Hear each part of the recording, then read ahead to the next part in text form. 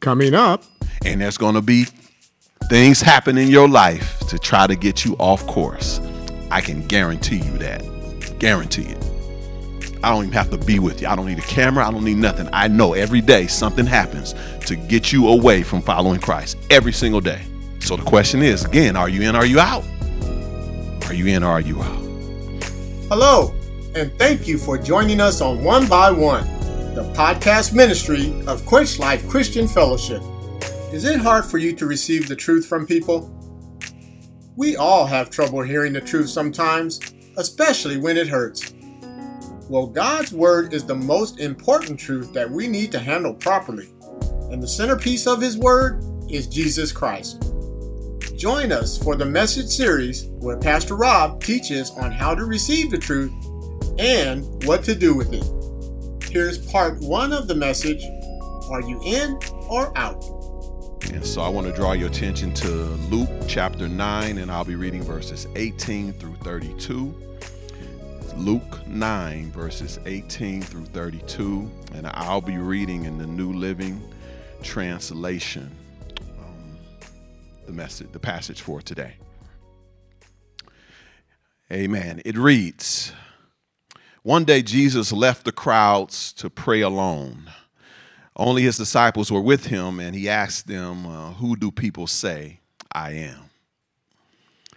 Well, they replied, some say John the Baptist, some say Elijah, and others say you are one of the other ancient prophets risen from the dead. Then he asked them, but who do you say I am? It's a question that Jesus is asking us today. Peter replied, you are the Messiah sent from God. Verse 21, Jesus warned his disciples not to tell anyone who he was. The Son of Man must suffer many terrible things, he said. He will be rejected by the elders, the leading priests, and the teachers of the religious law. He will be killed, but on the third day he will be raised from the dead. Jesus is telling them before it happened that he was gonna die. Verse 23, then he said to the crowd, if any of you wants to be my follower, you must give up your own way. Take up your cross daily and follow me. If you try to hang on to your life, you will lose it. But if you give up your life for my sake, you will save it. And what do you benefit if you gain the whole world, but are yourself lost or destroyed? If anyone is ashamed of me and my message, the Son of Man will be ashamed of that person when he returns in his glory and in the glory of the Father and the holy angels. I tell you the truth. Some standing here right now will not die before they see the kingdom of God. About 8 days later, Jesus took Peter, John, and James up on a mountain to pray. As he was praying, the appearance of his face was transformed, and his clothes became dazzling white. Suddenly, 2 men, Moses and Elijah, appeared and began talking with Jesus. They were glorious to see, and they were speaking about his exodus from this world, which was about to be fulfilled in Jerusalem. Peter and the others had fallen asleep. When they awoke, they saw Jesus' glory and the 2 men standing with him. Amen. Our subtopic for today, again, this is our second message in the series, I Tell You the Truth. When Jesus says, I tell you the truth. And our subtopic for today is, are you in or out? Are you in or out? This is a moment when Jesus was raising the bar with his disciples. He had told them originally to come and see. When he first called them, he said, come and see. And then he said, come and follow me, come and follow. And now later here, he's raising the bar about what it means to be a follower of him. Understand, this was after they had seen a whole bunch of stuff, bunch of miracles, bunch of healings, water turned to wine, all kind of stuff. They had seen a lot when he raised the bar. It wasn't what he didn't raise it this high when he first called them. It was after they had saw a whole bunch of stuff. Just like you and I, we've been living a little bit. We've seen some stuff, okay? By now, you've seen some stuff, okay? You are not. I got a news flash for you. You're not 5 no longer, okay? You're no longer 5, okay? Your life experience is more than graham crackers and milk, and cookies and blocks and Legos and Hot Wheels, and your life now is much more than that. Okay, your life involves some pain, emotional pain, psychological pain, physical pain. Your life is more than that now. You done seen a whole lot. You done seen a lot of sunrises and a lot of sunsets. You've seen a lot of rainy days, a lot of sunshine days. You've seen a lot. And if you grew up in Oakland like me, somehow snow came to Oakland at some point. Y'all see, we was flabbergasted. We was blown away. Snow?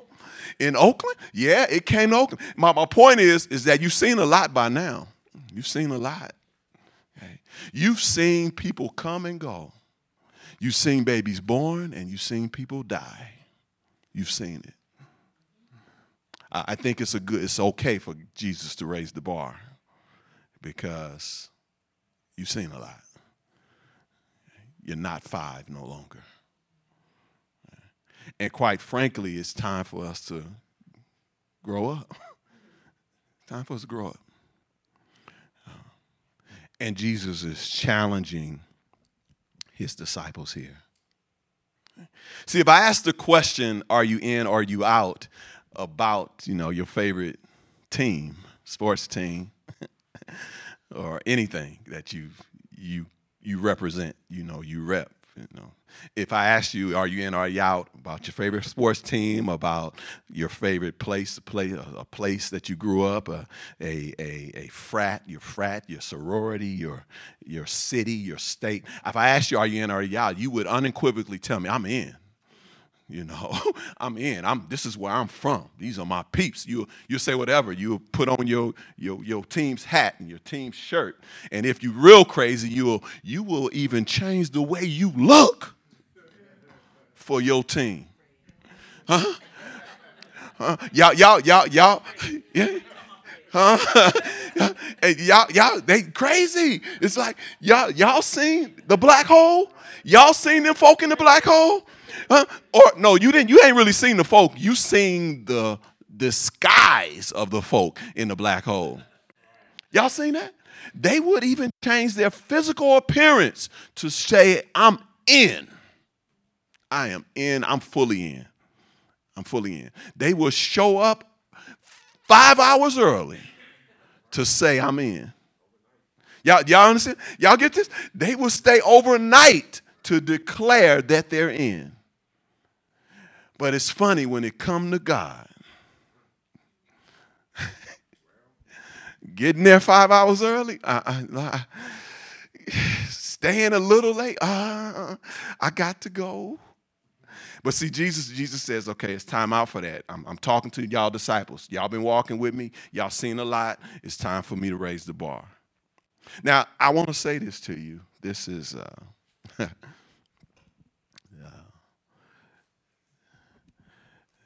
this is a message that I have to preach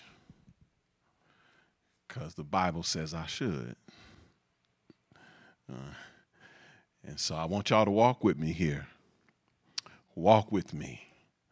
And hopefully after today's message, you'll have a clearer understanding of what it really means to be a follower of Jesus Christ. So on your outline, write this down. How do I know if I am committed to being a follower of Jesus Christ? How do I know if I am committed to being a follower of Jesus Christ? And I'm going to give you 5 ways that you can know. And they're not mutually exclusive. But I'm going to give you 5. The first is I follow him even though. many others don't view him the way I do. I follow him even though many others don't view him the way I do.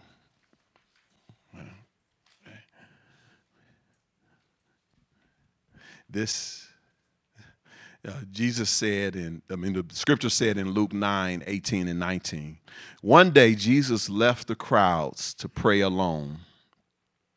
Only his disciples were with him. And he asked them, who do people say I am? Well, they said, some say John the Baptist, some say Elijah, and others say you are one of the other ancient prophets risen from the dead. Hey. I want us to get that into our spirit a little bit so we can understand this. For people to say these things about Jesus, that he was John the Baptist, he was Elijah, or one of the other ancient prophets, these were pretty spectacular folk. Do y'all understand this? It's like in the sports world, we see a new athlete. We say, we start to compare them to some ancient or some older athletes, right? You know, when Kobe came, when Kobe came, folks, that's the new Mike. He reminds me of Mike, right? So you just understand that for them to think that Jesus was Elijah who prayed and it didn't rain for 3.5 years, he must have done some stuff that they had seen that was pretty spectacular. Okay. But they were wrong, but my point is that for them to even equate him to them was spectacular. But that wasn't the view that the disciples had, which we'll see in a minute. But my question to you is, are you an even though follower of Jesus Christ? Are you an even though follower? In this question, the question is, even when others don't view him like you do, are you still an even though follower? And we're going to address this whole even though concept a little bit later in the message. But keep that in your mind and that question in your mind. Are you an even though follower? Okay. As it relates to sports and stuff, do you go to an away Raiders game in your Raiders gear? Okay. Right. All right. That's even though I'm walking in dressed up like a Raider fan and they playing, I don't know, one of their rival teams, and you know, or somebody coming into the black hole, bought a ticket in the black hole and coming in a Denver Broncos attire. All right. And some folks do that kind of stuff. Y'all know, because they're even though fans. I don't care what everybody else thinks. I'm coming in, I'm repping my team. The question is, are you that for Jesus Christ? Second way you know if you're in or out. I follow him because I believe and confess that he is the Son of God. I follow him because I believe and confess he is the Son of God. Not a son, but the Son. There's a difference. Some religions say he's a son. No, you believe that he is the Son.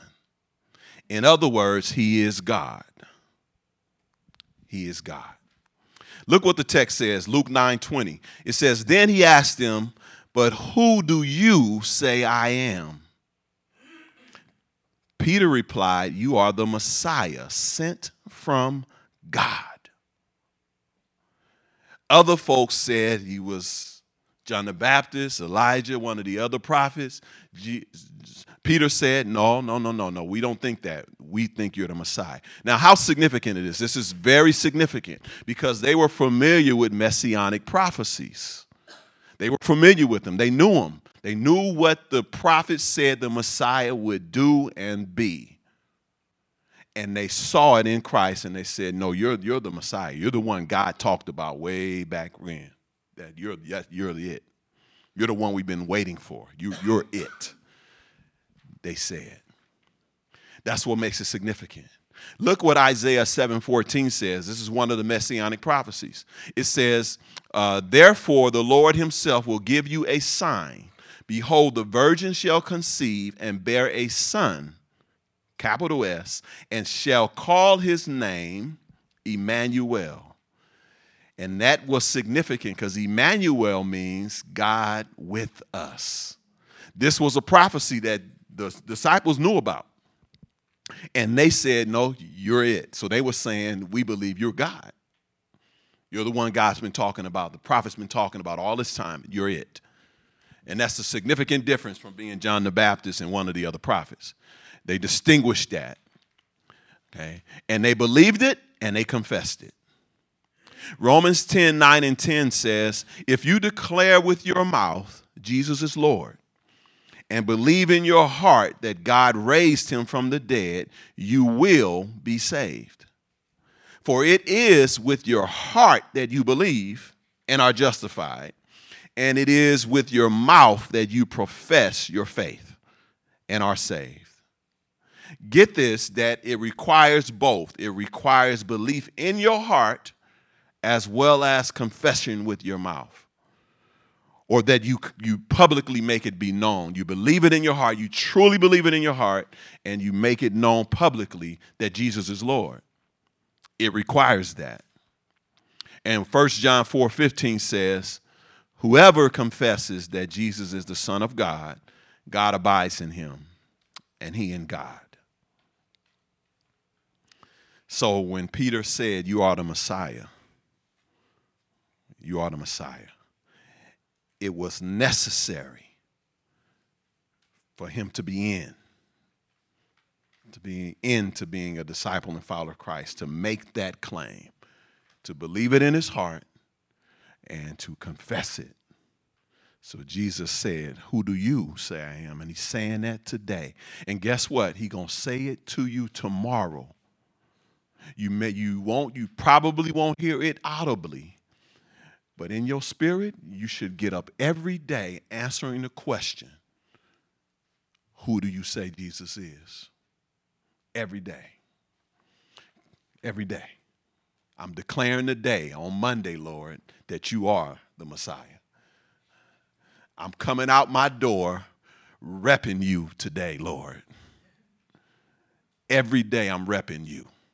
You are the Messiah. I follow you. I follow you. And there's going to be things happen in your life to try to get you off course.